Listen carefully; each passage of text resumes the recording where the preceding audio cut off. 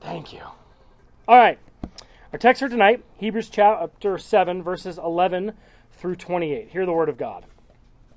Now, if perfection had been attainable through the Levitical priesthood, for under it the people received the law, what further need would there have been for another priest to arise after the order of Melchizedek, rather than one named after the order of Aaron?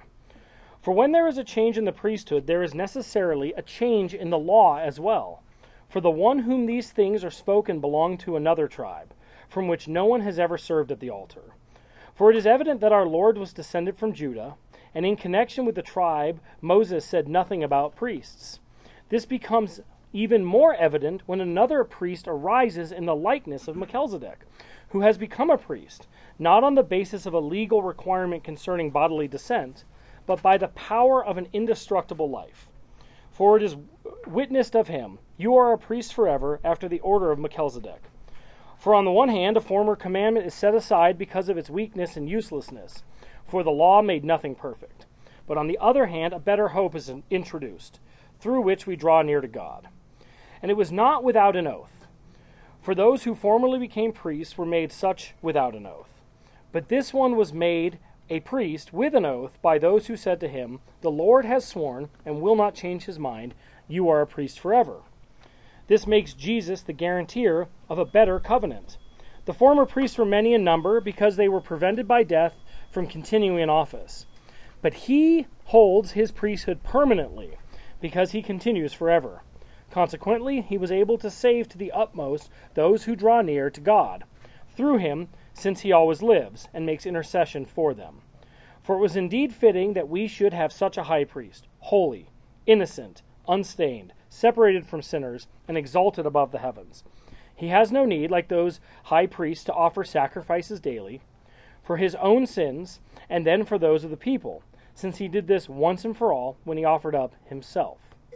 For the law appoints men in their weakness as high priests, but the word of the oath, which came later than the law, appoints a son who has been made perfect forever. That is the word of God. Thanks be to God. So there's a whole bunch of verses there, a little bit longer of a passage than we usually talk about, so the sermon should only be 3 or 4 hours. What time does the sun set? Just kidding. But there's a lot in here and there's a lot to unpack, but we're going to really focus on tonight, what is God's goal for us? And is it to live a happy life? Is it to be wealthy? Is it to have good kids? Is it to have a nice house?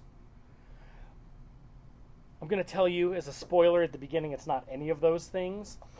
But what we are going to explore is what his real goal for us is, because my guess is what we think his goal for us is and what the Bible tells us his goal for us is are going to be different things. And so a little bit of background and history, we kind of cover this each week to recap, but we know that this letter was written predominantly to Jews. That's why it's called Hebrews. And we know many of these Jews were deep in their faith and committed to the service of the Lord. But they were unable to come into the presence of God. And so that's why the Levitical priesthood existed. These priests would conduct sacrifices on behalf of the people. They acted as an intermediary between the people. And last week we talked about 2 subjects. We talked about the Levitical priesthood, so kind of what it was, who the Levites were. And then we talked about the idea of charity. If you remember, we talked about tithing, that the idea that the word tithing meaning 1/10, the fact that the Levites didn't have any land of their own. The 12 tribes had been scattered into Israel, and they were all provided an inheritance, except the Levites. They were placed within these lands themselves, and their inheritance was a guarantee of being paid 10% from the Jews. And that's where we get this idea of tithing of 10% from. So we talked about that, but then we also talked about the priesthood of Melchizedek, this priest that, sorry, the dog's barking, I think the Amazon guy just left. So we talked about this priesthood of Melchizedek, the fact that Abraham had given 10%, given a tithe to Melchizedek, and then Melchizedek blessed Abraham. Except Melchizedek wasn't of a priestly tribe. He wasn't a Levite. He wasn't part of the class of Jews that was actually priestly. So there's this disconnect. Why would Abraham in the first century have given a tithe, a commandment to somebody that wasn't a Levite? And so it's foreshadowing. It's foreshadowing the fact that Jesus is going to come from this priesthood of Melchizedek. And then if you remember, we talked about the fact that there's no genealogical record in the Bible of Melchizedek. And last week's section gave us a little bit of a hint and said there was a part of the text that referenced the fact that he has no beginning and no end. Not saying that he was forever, but that he didn't have genealogy inside the Bible itself, which was again foreshadowing Jesus' eternal priesthood. And so why is all that important?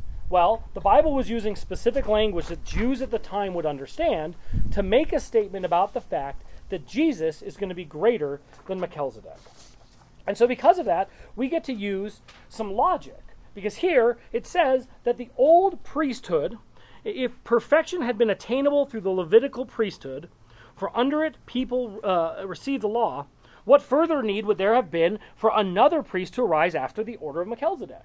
So we use logic, and logic says that if something had to come after it, we can determine that the old priesthood was imperfect. It didn't provide what was needed to arrive at this closeness to God. And so we can then make a determination, just using logic, that it couldn't actually save us. That the Levitical priesthood and the sacrificial system in the Old Testament couldn't provide us the salvation that we need. However, Jesus' priesthood is perfect. And so because it's perfect, there's going to be different considerations for our life. And we start with this idea of perfection in verse 11. He said here, now if perfection had been attainable. Since the Levitical priesthood, if the Levitical priesthood had been perfect, then the law would have been perfect, and then we wouldn't have needed a new priest. Yes, sir? That's the Mosaic law? That is the Mosaic law. You're like I love this. Because you're like 3 bullet points ahead of me, and you don't even know it yet. No, it's good. No, it's good. We should practice, because then you can like softball, and I'll just lob it right out. Cool. But that's exactly right. So if the Levitical priesthood had been perfect, the law would have been perfect. But because it's not, we know that the law is not. And so we have a new high priest, which means that the law before us is not perfect. But before we talk about the Mosaic law, what is perfection in the context that Hebrews is talking about? If you dictionary.com, if you type in perfection, it says the condition, state, or quality of being free, or as free as possible from all flaws or defects. Is that what Hebrews means by perfection? Shake your head no. No. That's very good. The perfection that we're seeking here is actually about this idea of having complete access to God. So the Jews didn't have complete access to God. They had to have an intermediary. They couldn't go into we talked a number of weeks ago about going into the inner temple, right into the sanctuary, and that only the high priest could go into the Holy of Holies. They tie a rope around him in case he died because nobody else could go in, so they drag his dead body out of there. The Jews needed this intermediary to get into communion with God. So what we're saying here is, by the fact that the priesthood is imperfect, it meant that you as a believer, as a Jew, cannot have direct access to God without the priesthood. However, if we were to read John 14:6, Jesus said to him, I am the way and the truth and the life. No one comes to the Father except through me. So what Jesus is making a claim in John's gospel, and what we're going to see that Hebrews is making a claim, is that it's no longer through a priest or an intermediary that we get perfect and complete access to God. We no longer need this person in between us. We have direct and complete and perfect access to God through Jesus. But when the priests change, the laws also change. And we know this in our life right now. I am not comparing our politicians to priests, because they are not at all. But we know now when politicians change, laws also change. When the party on the left comes in, a whole bunch of things change. When a party on the right comes in, a whole bunch of things change. It seems that things change slower when the guys on the right get in, but neither here nor there. So, Zane agrees. But the Levitical priesthood wasn't good enough, so what we can expect is that as a new high priest arrives, then laws are going to change as well. And we know that from Matthew 5:17. Jesus says, do not think that I have come to abolish the law of prophets. I have not come to abolish them, but to fulfill them. So Jesus, right up front, is telling us things are going to be different now that I am here. The way the law is approached is different now that I am here. The concept of keeping kosher, dietary laws that Orthodox and religious Jews keep today, that came up in Jesus' time. In Matthew 15:11, there's this discussion going back and forth with these disciples. Do we have to keep kosher anymore? Because most of these followers, the early part of the church, were Jews. They were Jews that had recognized that the Messiah had arrived. So in 1511, Jesus responds and says, it's not what goes into the mouth that defiles a person, but what comes out of his mouth. This defiles a person. This is probably also a really good reminder for 2021. It's not what you put in your mouth, but what is really destructive is what comes out of your mouth. Or, on the social media sphere, on a keyboard, what you type is an extension of what comes out of your mouth. So what Jesus is saying is the laws of kosher are fulfilled. Stop worrying about what you eat, worry about what you say. That part of the law, the Mosaic law, is no longer binding because I've come to fulfill the law. A new high priest, things have changed. So verses 13 and 14, for the one of whom these things are spoken belonged to another tribe, from which no one has ever served at the altar. For it is evident that our Lord was descended from Judah, and in connection with that tribe, Moses said nothing about priests. Moses never mentions the tribe of Judah as having any type of priestly responsibility. And because of that connection with Melchizedek before, the blessing with Abraham and the tithing and the understanding that Jesus was going to come from this line and be greater than that, what we can infer, again through logic, is that the Mosaic law, the laws of Moses, are no longer binding in the manner that they were to the Jews in the Old Testament. In fact, really what those laws were really there for was to show us how far apart from God we really were. The law was really showing us how you can never access God by just trying to keep the rules as best as possible. That doesn't have any spiritual connection to it. It turns into kind of a treadmill that's going to nowhere. And I know this firsthand because I was Jewish and I tried to live 613 laws. And you can get so wrapped up in the legal system that the spirituality of it just goes out the door. So verses 15 and 16. This becomes even more evident when another priest arises in the likeness of Melchizedek. Talked about that. Who has become a priest not on the basis of a legal requirement concerning bodily descent. That's the idea that Jews have, that if you're from the tribe of Levi, it's because your father and his father and his father and his father and his father and his father, going all the way back, are from the same tribe. This isn't about family line and bodily descent any longer, but by the power of an indestructible life. Jesus didn't come through bodily descent. He was here in body. This idea of bodily descent is talking about family lineage. It wasn't who his earthly father was. It's about his indestructible life, which is about who his heavenly Father is. And so we foreshadowed this fact last week when we talked about the Melchizedek having no reference to the family origin. It set us up for this idea of Jesus' indestructible life. And why? Because he's fully God. He conquered death. His life is actually indestructible. If you have conquered death, there's nothing else to conquer. That is the greatest of things to conquer, right? It's actually the most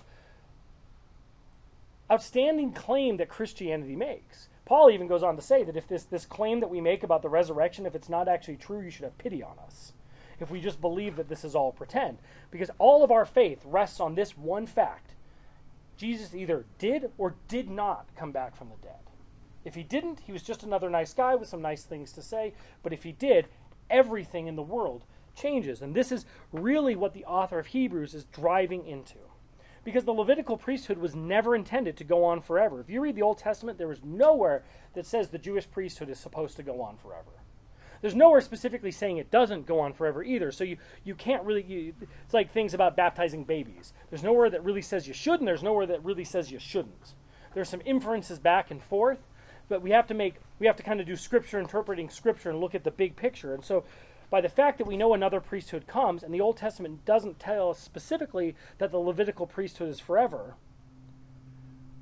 we know that Christ, being eternal, is meant to go on forever, which means the old priesthood is no longer valid.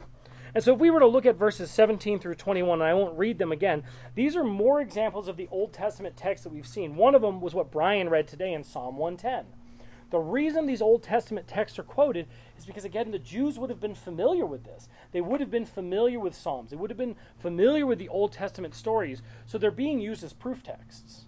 They're being used as text in this letter by the author to say, hey, you remember when you studied Psalm 110? Here's the fulfillment of that now. Here's the proof text of how this is happening and who Jesus really is. That he is greater than Melchizedek. And then that's what leads us to this really big statement in verse 22. This makes Jesus the guarantor of a better covenant. It is a definitive statement. If you read it in the Greek, it is a definitive statement. Not one that is up for any argument, but definitive. And the Jews were covenant people. They believed God's covenant. Covenant's a fancy word for promise. 2 weeks ago we talked about promises, that our earthly promises are nothing like God's promises. God always keeps his promises. We kind of sometimes-ish try to keep our promises, maybe not always. And so the Jews were covenant people. We, Christians, are covenant people today. This is an extension. Jesus is part of that covenant, part of the new covenant. So they really understood how God made covenants with people. And this statement is saying that he is the guarantor of a better covenant. But what do we get with this better covenant? Well, one of the things we get with this better covenant is eternal salvation. That's what it says in verse 24. It says, but he holds his priesthood permanently because he continues forever. So this covenant that Jesus has made with us goes on forever because he holds his priesthood forever. He holds it eternally. He, and only he, is the one who can make intercession for us. Nobody else can make intercession for God except Jesus. That's why each one of you has direct access to the Lord. So us, the depraved sinners that we are, your dad says his murderous, adulterous heart, and I love it, it's great. But it's true, like my murderous, adulterous heart, that this place in depravity, we have forever salvation, eternal salvation, because his priesthood continues forever. And then in verse 26, it tells us more about that. For it was indeed fitting that we should have such a high priest, holy, innocent, unstained, separated from sinners, and exalted above the heavens. This gives us the criteria on why he can intercede for us, because he's nothing like us. Even though he took human form and he came here, he intercedes because he doesn't represent us at all. And he's exalted above the heavens because he is God. He was fully man, he was fully God. This is part of this crazy divine mystery that is the Trinity as well. And then in verse 27, it goes on and says, but he doesn't even have to offer a sacrifice daily. There's no need for him to offer a sacrifice daily because he himself was the ultimate sacrifice. The Levitical priests had to offer the sacrifices daily, first for themselves because they were sinners, not unstained, and then they would offer it on behalf of the people. But Jesus doesn't have to do that because he was holy and he was perfect. He was complete and he was sinless. That idea of perfection, again, in being total communion with God. A son who has been made perfect forever and never ending. And I think sometimes it's really hard to grasp the concept of never ending. Sophia asked the other day, why do we say forever and ever at the end of the Lord's Prayer? Forever means forever. And it's a translation issue because Greek can put emphasis on the right syllable. Greek can put emphasis on a word that we can't easily put in English. That's why in an English Bible you'll see truly, truly, I say to you. The Greek doesn't say truly, truly. The Greek word is emphasized in a different way. It's the same here, forever and ever. But we don't have that in English. We don't have an easy way to emphasize that, so we use the same word twice to tell you this really actually means forever and ever. But it's hard for us because in our sinful world, every single thing dies. Our goat died this week on top of everything else. Billy died. I know, Billy died. It's really sad. And Bob, like everyone has to go back and say hi to Bob because Bob is like legitimately sad. We're gonna have to get a replacement goat. We've legitimately had a tough week. But in our sinful world, everything dies, right? The goat's gonna die, all of you are gonna die. If we leave all of this alone uncared for, it will eventually crumble and fail and die. So for us, the concept of forever is hard to really grasp because nothing in our kind of our purview outside of this understanding of who God is actually lasts forever. Which is similar with our goals. When I worked for Boeing, we had to do SMART goals. Has anybody here done SMART goals? Yeah, specific and measurable, attainable, relevant, and time-based. Brian's about to throw up in his lap a little bit. On Friday. Yeah, you do your SMART goals? Yeah. Ah, it's great. So you have to make SMART goals. And then those SMART goals are what's going to determine whether you get a raise for the year.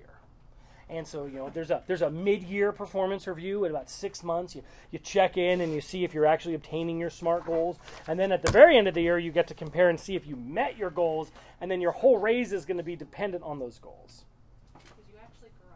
Did you actually grow? Highly doubtful. But we've talked...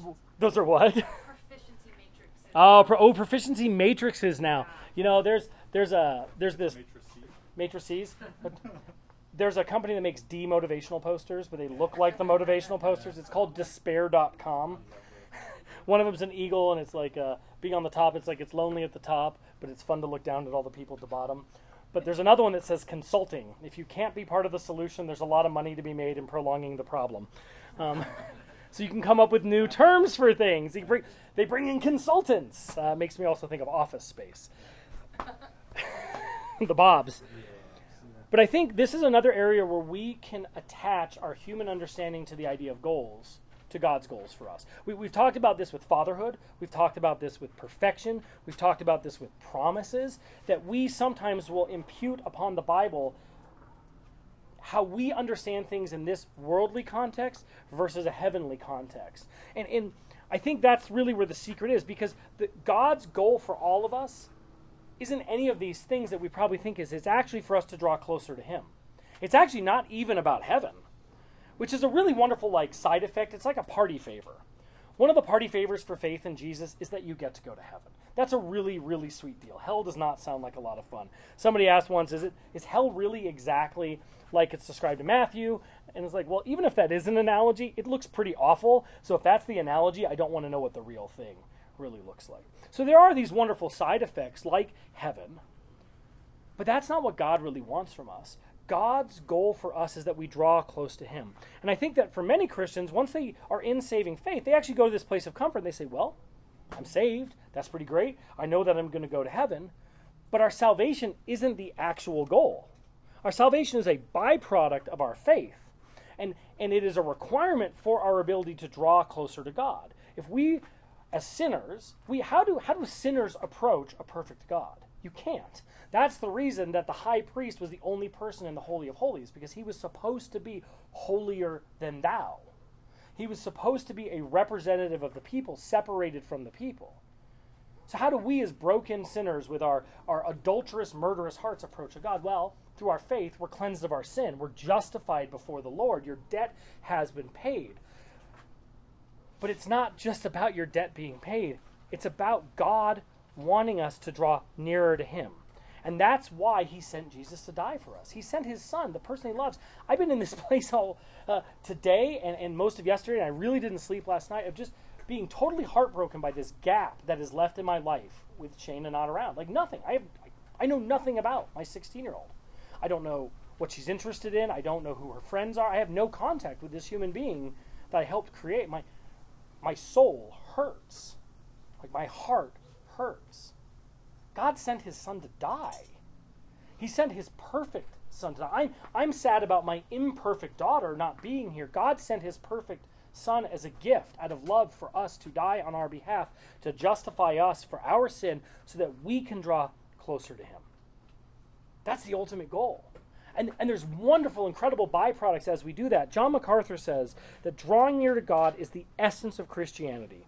Drawing near to God is the Christian's highest experience and should be his highest purpose.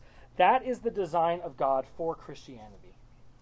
Access to His presence, coming into His presence with nothing in between. So things like lowered anxiety, the ability to deal with suffering, our knowledge of our reward in heaven, they are wonderful secondary results of our faith. But the real joy that we get is this ability to draw closer to God. Because what it means is that He's not impersonal. He is totally personal. He knows the hair on everybody's head. Every one of your life was pre-planned in His image and thought out. It wasn't an accident. It means none of this is an accident, which also means that the suffering that we're all experiencing isn't an accident either. It means that it has purpose. Life without God means life is purposeless.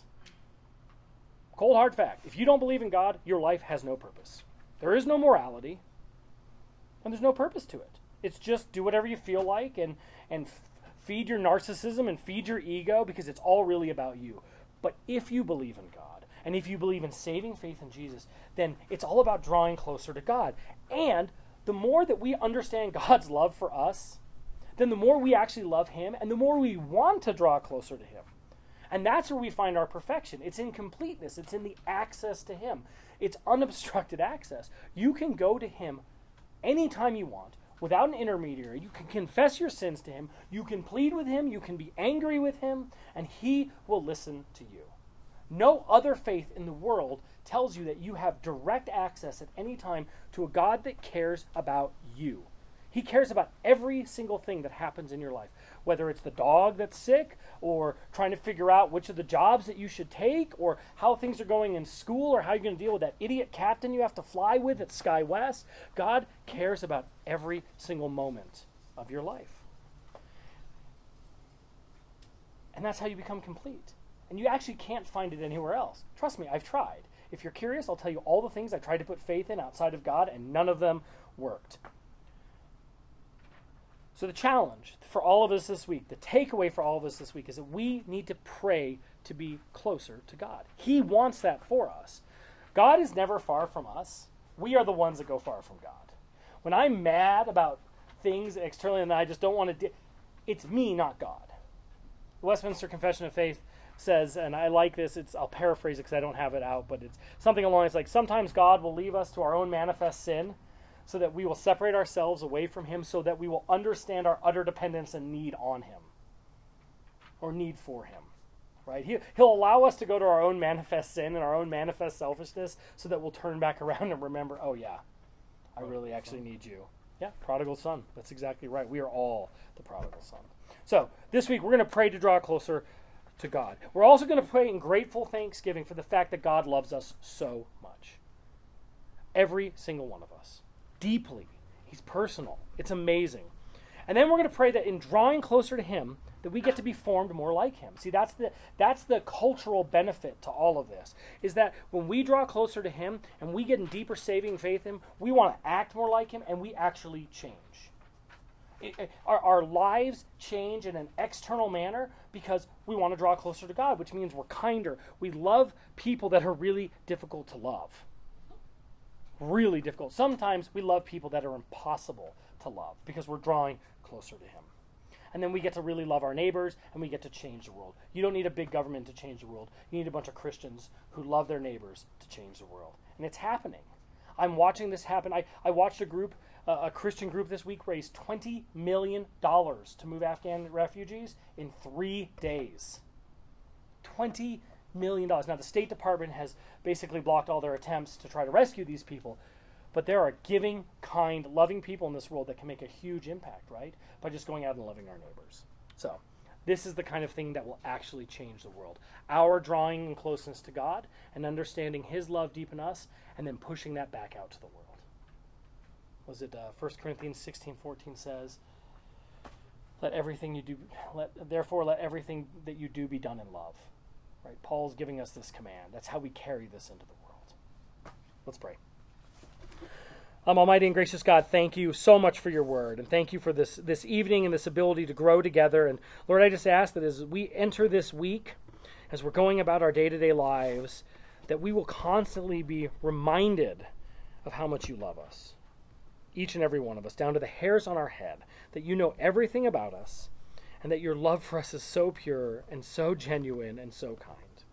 And Lord, I just pray that we all internalize that, and it causes us to draw closer to you, that we make that our primary goal in life above all else. And by doing so, we get to love our neighbors better, and we get to love our enemies. We can be more forgiving people, kinder, more generous, and we can really be world-changing people. Lord, let us be a light to everyone that we meet. That as they leave our time, that something sticks in them and says, those people were different people. That they will know that we are your followers by the manner in which we love one another. So Lord, impress this upon us, care for us, carry us in our sufferings and our burdens, and help us just heal this broken world. In Jesus' name. Amen. Amen.